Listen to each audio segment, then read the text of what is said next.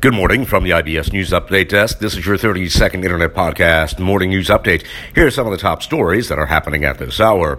The alleged Oath Keepers leader in the Capitol riot are held top secret security clearance for decades, lawyers say.